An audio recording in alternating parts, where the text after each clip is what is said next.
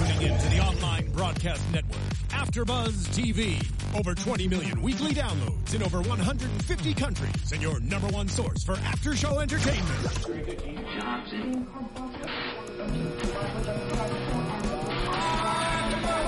AfterBuzz TV, the destination for TV superfans, producing aftershows for over 300 of your favorite TV shows, interviewing celebrities and showrunners, and bringing you behind-the-scenes exclusives. All thanks to E! Entertainment's Maria Menounos, producer Kevin Undergaro, and internet leader Akamai.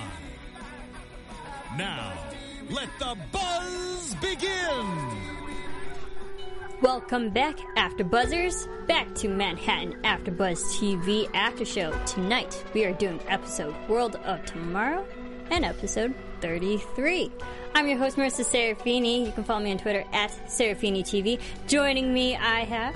Hi, I'm Alina Vision. You can follow me on Twitter and on Instagram at Alina Vision. Yes, we are back. Bobby is still not back. Aww. We can give him crap about it later. And we will. But sure enough, it's the woman holding down the fort, just like the woman holding down the fort in Manhattan. Exactly. Manhattan Project. Okay, so really quickly, what were your thoughts about both episodes? Okay, last week's episode I liked that it was more about personal relationships. I liked that. But I really liked this week is we kind of got back into the science. Yes. And kind of got to nerd and geek out on that, and that's what I really liked about this week's show. That's always fun. I always love nerding out. Yeah. As you said, yes, it really did get personal and then get really, really scientific. What I liked about it is that the whole first episode, World of Tomorrow, moved the story forward physically and just storyline, and also in the year progressed a lot of things. Even though we were going back and forth with a lot of flashbacks, we still got where we are in the historic timeline and how things came to be.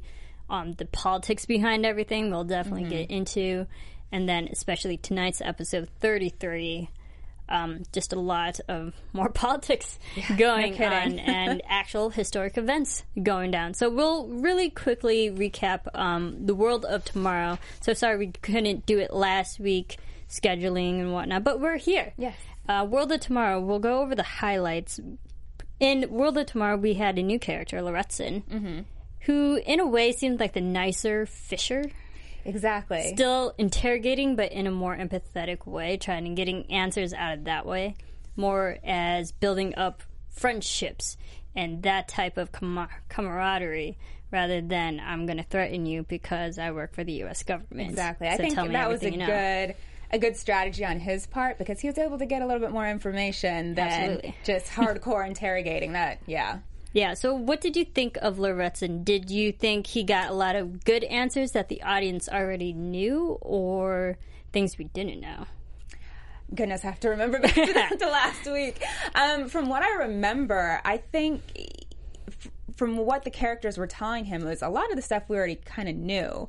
He was fishing around for new information, and a lot of Frank information, definitely. Like, that's what his main goal was. You could kind of tell was Frank. Absolutely. Yeah. I think Laretson was pretty much the voice of the audience and asking all the questions that we, the watchers, were wondering. Like, what the heck is Frank doing back now that he's back on the Hill? Why is Darrow now making him a private whatsoever? And we slowly got the answers through all these flashbacks. They went from the summer of 1944 when Frank came back, to the winter, to New Year's, back to the summer. It was back and forth. Yeah. It was a lot of flashbacks, and it was interesting to keep up, but we definitely got the answers. Overall, we got the answers that Frank pretty much pissed off all the wrong people he possibly came in contact, especially the government, especially Colonel Darrow. And Colonel Darrow pretty much benched him. It's like, I'm a colonel, you're going to enlist, or you're going to be sent back to prison. Exactly. Like, and you just got out of a prison. You choose. So you're going to actually go to a real prison because of all the actions you went about doing. Right. So he's a private, still under the eye of Darrow, but Darrow's keeping him close. Because during all these flashbacks, we see Frank still talking to his team implosion, getting some answers here and there. He's still really learning the equations. They're figuring out the whole uranium problem, quote unquote, which they kept saying. What do we think of this? Do you think this is actually a smart plan of Darrow?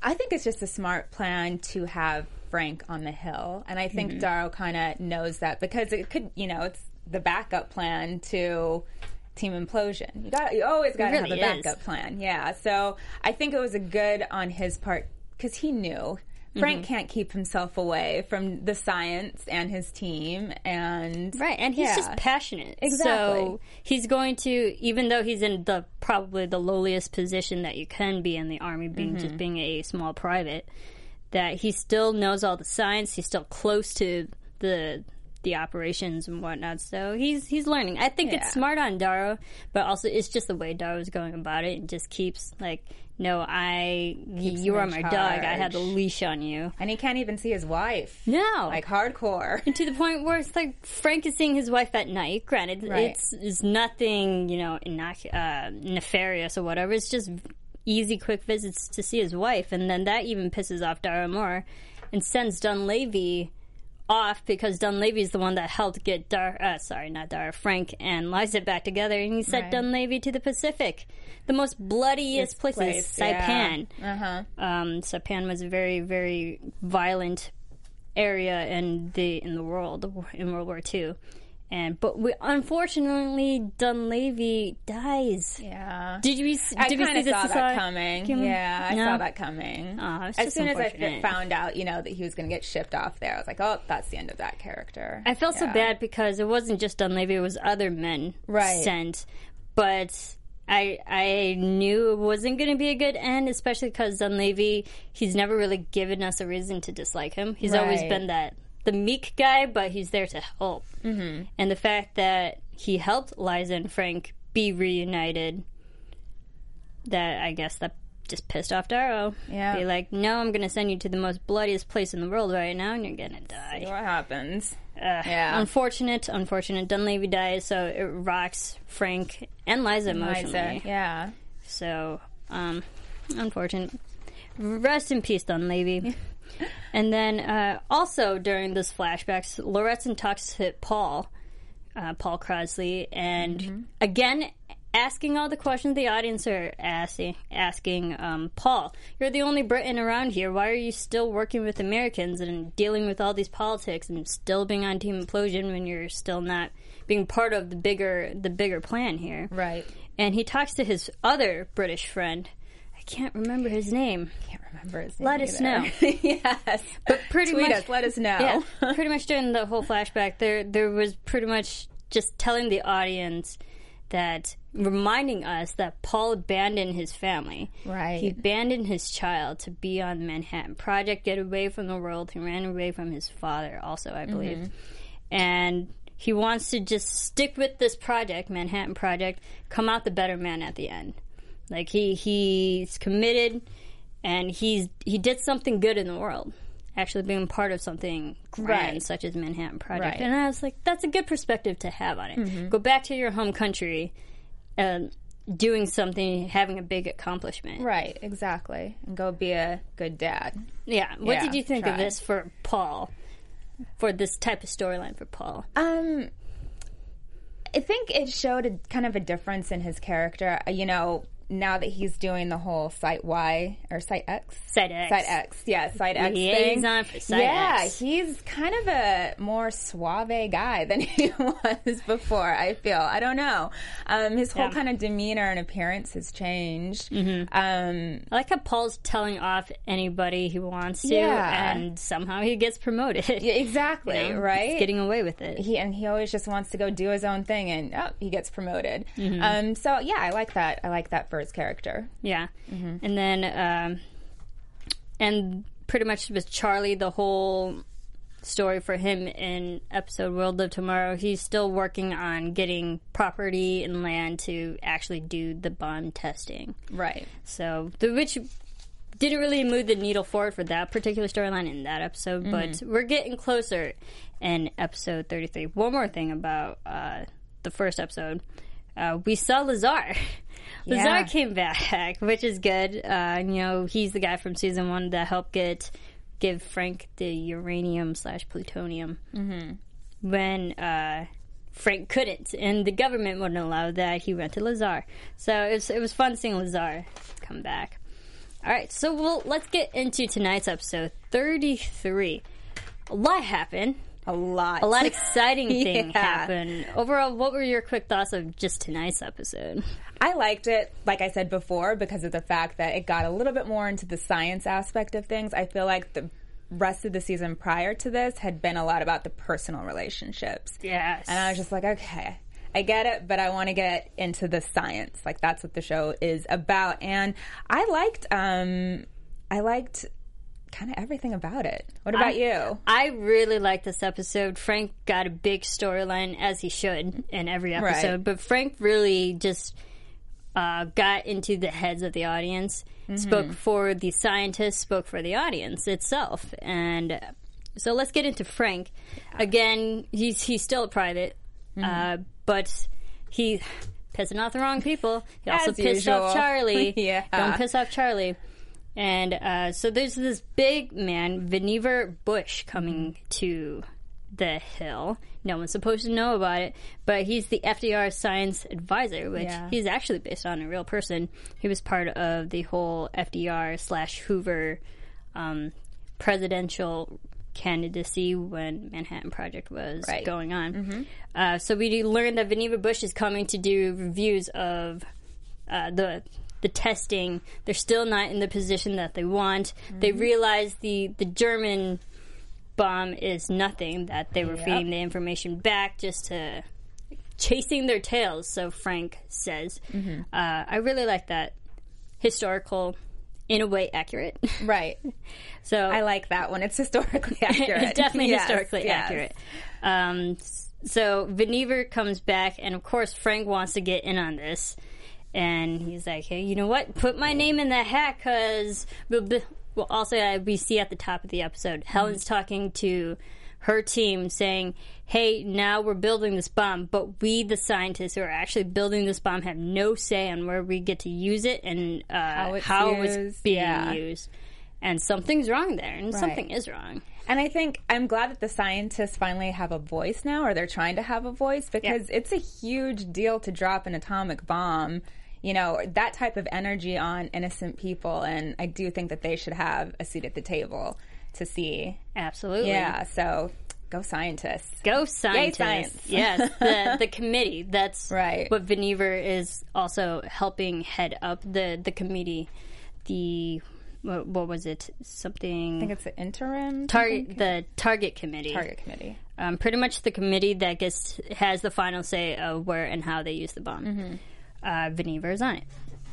So Frank, being sidelined by Charlie because he pissed him off, he's now into the desert, and there's this plutonium ball that they have to help contain because it's decaying and it can literally blow up at any second. Very unstable. So Frank is put on this fun project because everyone else who's trying to contain it within the metallic walls that they used, some scientific metal material, metal blocks to help contain this plutonium ball.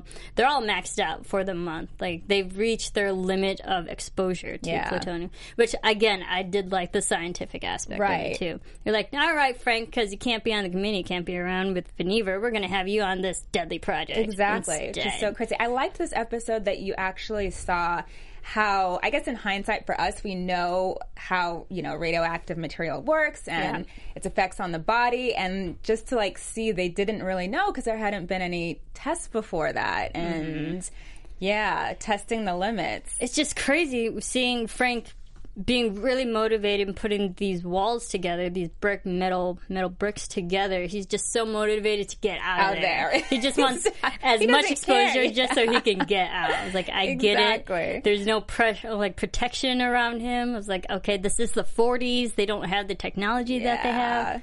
But I liked his motivation of just getting out there. He's like, I don't care. I can die right now, but I'm getting out of here.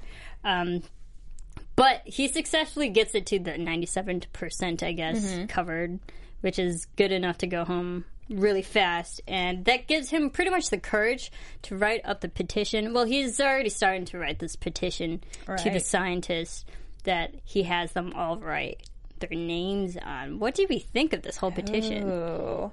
At first, I got it. I was like, okay, he's trying to get, all the scientists behind him. But then when Meeks was talking to his lady friend, I was like, oh, makes a lot of sense. Yeah, don't. Sneaky. Yeah, don't be signing that. Because Nora. Yeah, Nora. I had to think of her name.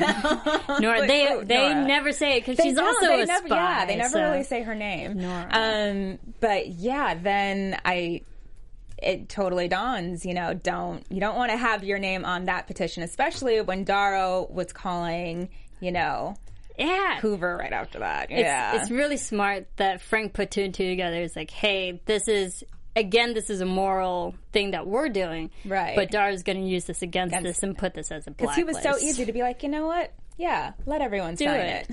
It's like Dumbledore's army, sure. Exactly. But back in the 1945. Yeah. What I liked about the historical accuracy of this is there was a petition back in 1945 after Leo, I'm going to butcher his last name, I'm sorry, Szilard. He actually put a petition together covering the same things that there were, all the words about the scientists need to say and who and how they use the bomb. Absolutely. But that petition was actually drafted on July 17th, 1945. Whereas we know in the particular show right now, they're in the spring, April of 1945. So a little bit earlier. And Leo's petition has 69 co-signers instead. Interesting. Yeah. So I think they probably took inspiration from just having real petitions and put it into this for dramatic purposes. Another historical thing that happened was, how Frank was doing the critical mass? Yeah, that actually happened. And there were some people who actually got a little bit too much radiation, Little too much. Yeah, but it did happen. So I appreciated the fact that the show took in historical consideration for that stuff. And I liked how they took this historical, critical situation and brought Liza into the project. Yes, yay! Finally! Because Fritz brings up the good point. Like, hey, everyone's getting exposed. We need someone to just check our medical records, pretty much, just to make sure and keep check up on us to make sure we don't die. Yeah. Very, very reasonable situation. And they but of course, who's the one who has authorization over that? Darrow. Yeah. So you have to go to Darrow. What do we think of bringing Liza into this, though? I thought it was good. I loved it when she just marched into Darrow's office and pretty much schooled him on what exactly could happen if, all this stuff just could go awry. And there did need to be testing on the effects of the scientists and the environment and just people in general. So I was happy that she came back. So happy. Yeah. Finally put her to use, put her science and medical history to use. But I also liked how she just got under Darrow's skin. Yes. Be like, hey, this will also affect you because it's literally 20 yards from you. Yeah, and you're sitting right there. It's happening in this building. But your building's right next to it, so something goes wrong, you and your staff are going to be affected. So I liked how she went in that way. Exactly. So smart. So smart, Liza. Love you. You're amazing. Darrow had, a lot of interactions with a lot of people. Of course, he's, all over the episode. Yeah. What did you think of his interaction with Abby? I thought it was so strange.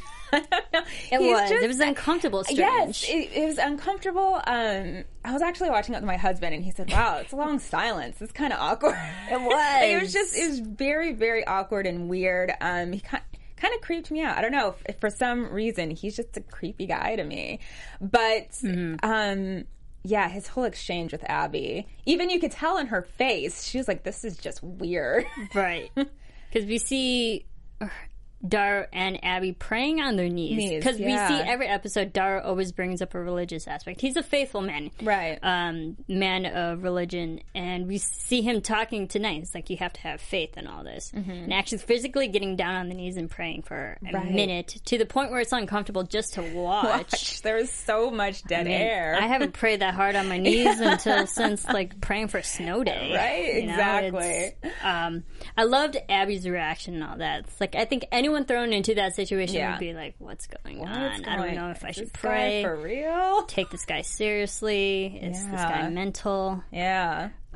Especially because she's so used to being around a whole bunch of scientists who, defy religion practically every single day. Exactly. Interesting reaction. Mm-hmm. Okay.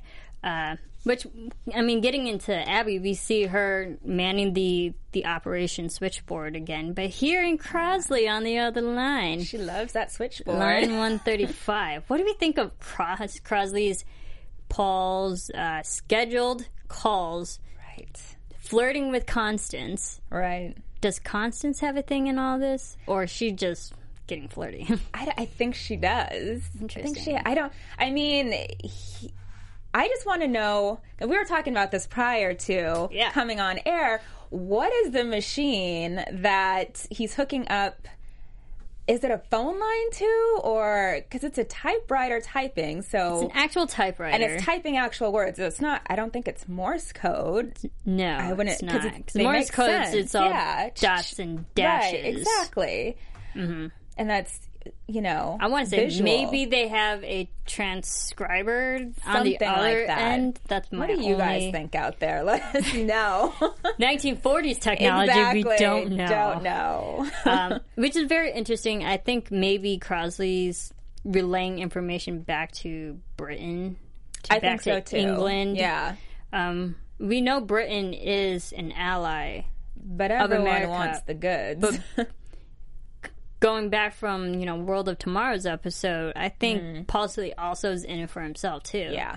So, not that he's relaying secret information. Maybe he is. Maybe he is. Or maybe he's just trying to, protect himself. On one of those letters that he was typing out, I saw something that said either plutonium or uranium enrichment. Mm-hmm. So, I didn't know if he was typing that back to Site X or if it was going to England. I think it was going to England. Maybe. I don't know. Something secretive, that's every single day. Mm-hmm. So it's a regular constant thing. Constant with Constance. Should be interesting. I think we'll get more into that. Maybe that'll be in predictions. Right. But Abby hears all this, goes to Dara, and hence has the awkward praying moment. But what do we think of Abby being the little spy herself? She is. She's just in everyone's business. Everyone's business. She just does not learn. No, listening in on the conversation, going to Paul's, house? Or just bumping it, coincidentally bumping into him. It's like, so you know Constance. Yeah. She's she knows being what a little she's detective. Doing. Yeah. She knows too much. She does. Don't trust her at the operating switchboard. Yeah, no kidding. But she's getting all the goods on everyone. Goodness. She is. And she went straight to Dara with that info. Yeah. Yeah. What did you think about that? Did you expect her to go straight to Dara? Because I don't even think she didn't tell Charlie, did she? No. No, she didn't. She just went to Dara. I think, again, because we see all these episodes where Abby wants Charlie to be, the leader of everything. Right, yeah. And pretty much not have Dara's in charge. Mm-hmm. But I think that might have been another way to eliminate everyone who could be a potential spy, anyone who could get in the way, cause problems. Right. Just so Charlie can be on top. Right. So it might have been for her personal gain. If we do think she's a spy, because we predicted she is. Right. Or if she's in it to help keep Charlie on top. Maybe. Interesting. So many things. I know. So many things. But yeah, what a little spy she is. And then we also get the Fisher. Fisher comes back. Mm-hmm. Hauntingly, we got the two fishermen at the beginning. And we finally get Fisher's car out of that pond. Yeah. But we didn't get a lot of reveal about Fisher's car. Just the fact that it's been revealed. The cars back. I don't think they ID'd as Fisher's car yet, other than his glasses. Right. No, I think they did figure out that it was him, because weren't the two guys that led Frank off of the hill said something about, they didn't say Fisher himself, but they said it's the Spook's car. Oh, right. Right, so I think everyone kind of called Fisher that. Yeah. And then when Frank's out in the desert, he's getting spooked. Exactly. by Fisher. What do we think of Fisher's, taunting in a way? It felt like Sid Lau from season 1 when he died and Sid came back and was in Frank's head. What do you think of Fisher now coming back and getting back into Frank's head? Kind of the same thing. Yeah. I thought so too. But he was able to, or Frank was able to figure out that the petition that everyone was signing through, talking with Fisher, Ghost Fisher, was actually, a blacklist. So Frank tends to talk to people in his head a lot.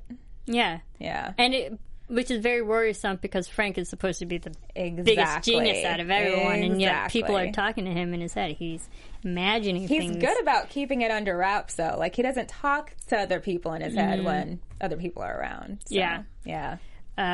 Still crazy, but in a good way. Maybe. Exactly. So that pretty much brings Frank back to all of this. He gets the courage to talk to the whole group. Yeah. And be like, hey, if this is all the information that I'm telling you, ignorance is not an option anymore, because you now know what's happening. That we don't get a say. We're petitioning to get onto the target committee, so we do officially get a say to say where we get the use in the bomb. Mm-hmm. And if you ignore this and be purposely ignorant, that's on you. Right. Because you can't just walk away and turn the other cheek. Exactly. What do you think of Frank during this? Because at the beginning of the season, everyone's against him. Mm-hmm. Or like even the end of season 1, everyone slowly turns against him. And now they want to follow him. Well, I think because of the message that he's spreading, I mean, if you're a human being and you know what you're about to do and you have any type of conscience, then I think you're going to listen to him, because it is a big decision and they should have that say. So even though he even said, even though I know I burned most of the bridges in here, like, just listen to this, and have a voice and have a say. So I was glad actually to see the scientists leaving with him. I really enjoy this, especially coming from when everyone's so trained and conditioned to think one way. It's like, we're here to make a bomb. We don't care what it's for, or like we're just here for the science, and this is our job. We're being paid to do this. Mm-hmm. And now we have to realize the effects of what we're doing. And I liked how Frank went in that way. That whole mentality is like, you're affecting 30 to 50,000 people, innocent lives. Mm-hmm. As we know, it turns into the atomic bomb. I really like that. And then when he walks out, all the scientists are there. But we get the unfortunate news that FDR passes away. Yeah.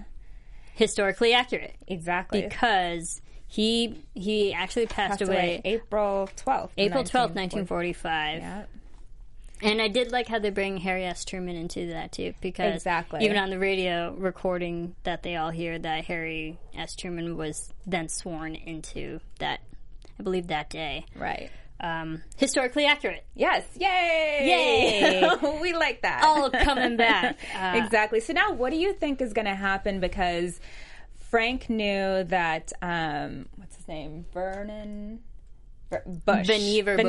Vannevar, that's a hard name. Yeah. Vannevar Bush was close personal friends, obviously, with FDR. Mm-hmm. Now that Truman's in the mix, do you think Frank maybe thinks he doesn't know what's going to happen with this whole, plan? Scientist plan? Yeah. I think so. I think this will definitely rock his boat. I mean, we can, in a way, get into predictions. Oh, yeah, sure. Yeah. And now, your AfterBuzz TV predictions. All right. Yeah, going off of that, I think Frank now knowing FDR has passed also affects the relationship with Oppenheimer, because Oppenheimer had a great relationship with FDR, not Harry S. Truman. Because historically, the Manhattan Project was so secret that Harry S. Truman didn't even know until 2 weeks later. Yeah. He was debriefed literally 2 weeks later after he was sworn in. That's how secret it was. Like, FDR didn't even tell him. I think that will just change the whole relationship and how this project will be executed now that they have to go under someone else's command. Right. And I think that just goes with historical accuracy, that things change. They have to... The end goal is still the same, but the way going about it has changed. Right. I think Colonel Darrow, he might change positions, like someone else is going to take him out. Okay. I think that'd be great, and maybe put Frank, he's no longer private, and actually make him part of the group again. Okay. And Helen is now officially part of the group, too, because Helen and Charlie work out their ish. Right. It was like, yes, it was personal problems. Please, we need you. You're a woman who's smarter than I am. Admit it, Charlie. No kidding. Be on the group. What do you think? I think that, you know how in the first episode of this season, we saw that they were at the Trinity test site, and the colonel said, I think it was the colonel, someone said to make sure that Frank does not come. Yeah. So I think what's going to happen is Frank is still going to be kind of gung-ho on this whole, like, scientists need a seat at the table thing. And I think he's going to take it, like, a step further and be like, we shouldn't drop the bomb. We shouldn't do this. It's immoral. And I think that's why they keep him off of the test site. Like, they think he's going to try to completely... Take over? Yeah. Well, not take over, but just make sure that the bomb never goes off, that, you know... Yeah. Well, they're still figuring out this quote-unquote uranium problem. Exactly. That Frank apparently is the only one who knows. Because we did see in episode World of Tomorrow, he's figured out the math. Yeah. And he slipped it on Oppenheimer's desk. We didn't see Oppenheimer in both episodes. Mm-hmm. So that Frank already has the answers. It's just those who have to not be stubborn enough, Darrow. I'm looking at you. To actually listen and actually move the bomb forward and move the story forward and actually execute the bomb. It's just frustrating that the whole bureaucratic system and all of this, that just is people who don't want to be put into their place and slowing things down. It's egos. It is. It's egos. It's crazy. Yeah, exactly. Yeah, but the president's dead, and I liked how they did get into the historical accuracy. I want to see more hemorrhage. of, like, the historical accuracy. Mm-hmm. Definitely. Because I think that's why I first started watching the show, because I was like, oh, this will be cool. You know, I totally love history. And when some things are kind of off, but I love it when it's on. When it's on, it's on. Absolutely. And I like it. Yeah. What do we think of... Sorry, I was it's all good. reading this notes. Because... now that this petition is kind of in effect, but we see Frank burn the paper. Mm-hmm. Do you think they'll actually get a say in what happens? Do you think they'll keep on that historical train? I don't know. I hope they keep on the historical train, but who knows? What do you think? I want to say it's just going to fizzle. Yeah. And for, like, all that, we got the rallying, but we got the consciousness within the scientists now. Right. And we also learn how, again, with the historical accuracy, how Thin Man now became Little Boy. Right. So now we're in the new project. I think that's as much historical accuracy we'll get for tonight's episode. I think that's just going to fizzle out. I kind of have a feeling it might lose their voice too, because just the way the episode ended, like, they didn't even get to say their voice. Yeah, and it just like, nope. We were on such a high, but again, we're marching in. And we thought we were going to have a say, but again, like, keeping them back, holding just the story back, so it keeps. So now we're in April 1944. Mm-hmm. We know the bombs drop in August of 1945. So we still have the whole summer to get through. Right. Do you think they'll keep going back with flashbacks or maybe flash forwards? I think more probably flash forwards than flashbacks now, because this is, 2 episodes that we've been in 1945 now? Yeah. So I think we're kind of done with the past for the most part, unless it's to reveal some sort of character backstory of some sort. But I think we're going forward from here on out. It's moving really quickly. So much. We got a lot. Yeah. I mean, we're almost there. But yet we still haven't had any tests. I think the only explosion we saw in these 2 episodes were the Lazar tests. Right. There was like 2 explosions that felt like they were being shot at. But again, no actual physical explosion. This is like 2.5 seasons in. We haven't seen anything. Yeah. It's like, get over your politics and just get on with the story. Love the show, but like show us something. So for previews, we see Jim Meeks. Meeks, maybe he's getting shooken up because people might be onto him. Yeah. Do you think he'll be revealed in the next episode? I hope so. I really hope he will. I think it'll add a little bit more drama and all of that to the episode. I think he will. I think he'll get revealed. Okay. Yeah. Interesting, because also in... or at least really close. Really close. Yeah. Like, he'll slip away. Right. With something. I liked in 33 episode that there's the whole theater play going on. All these thespians, and Meeks has to sing the Mikado, which is actually a big, famous Japanese play, especially during the 40s at that particular time. But the character Meeks has to play is Coco, who, ironically, is sentenced to be executed for mingling and for adultery, I believe.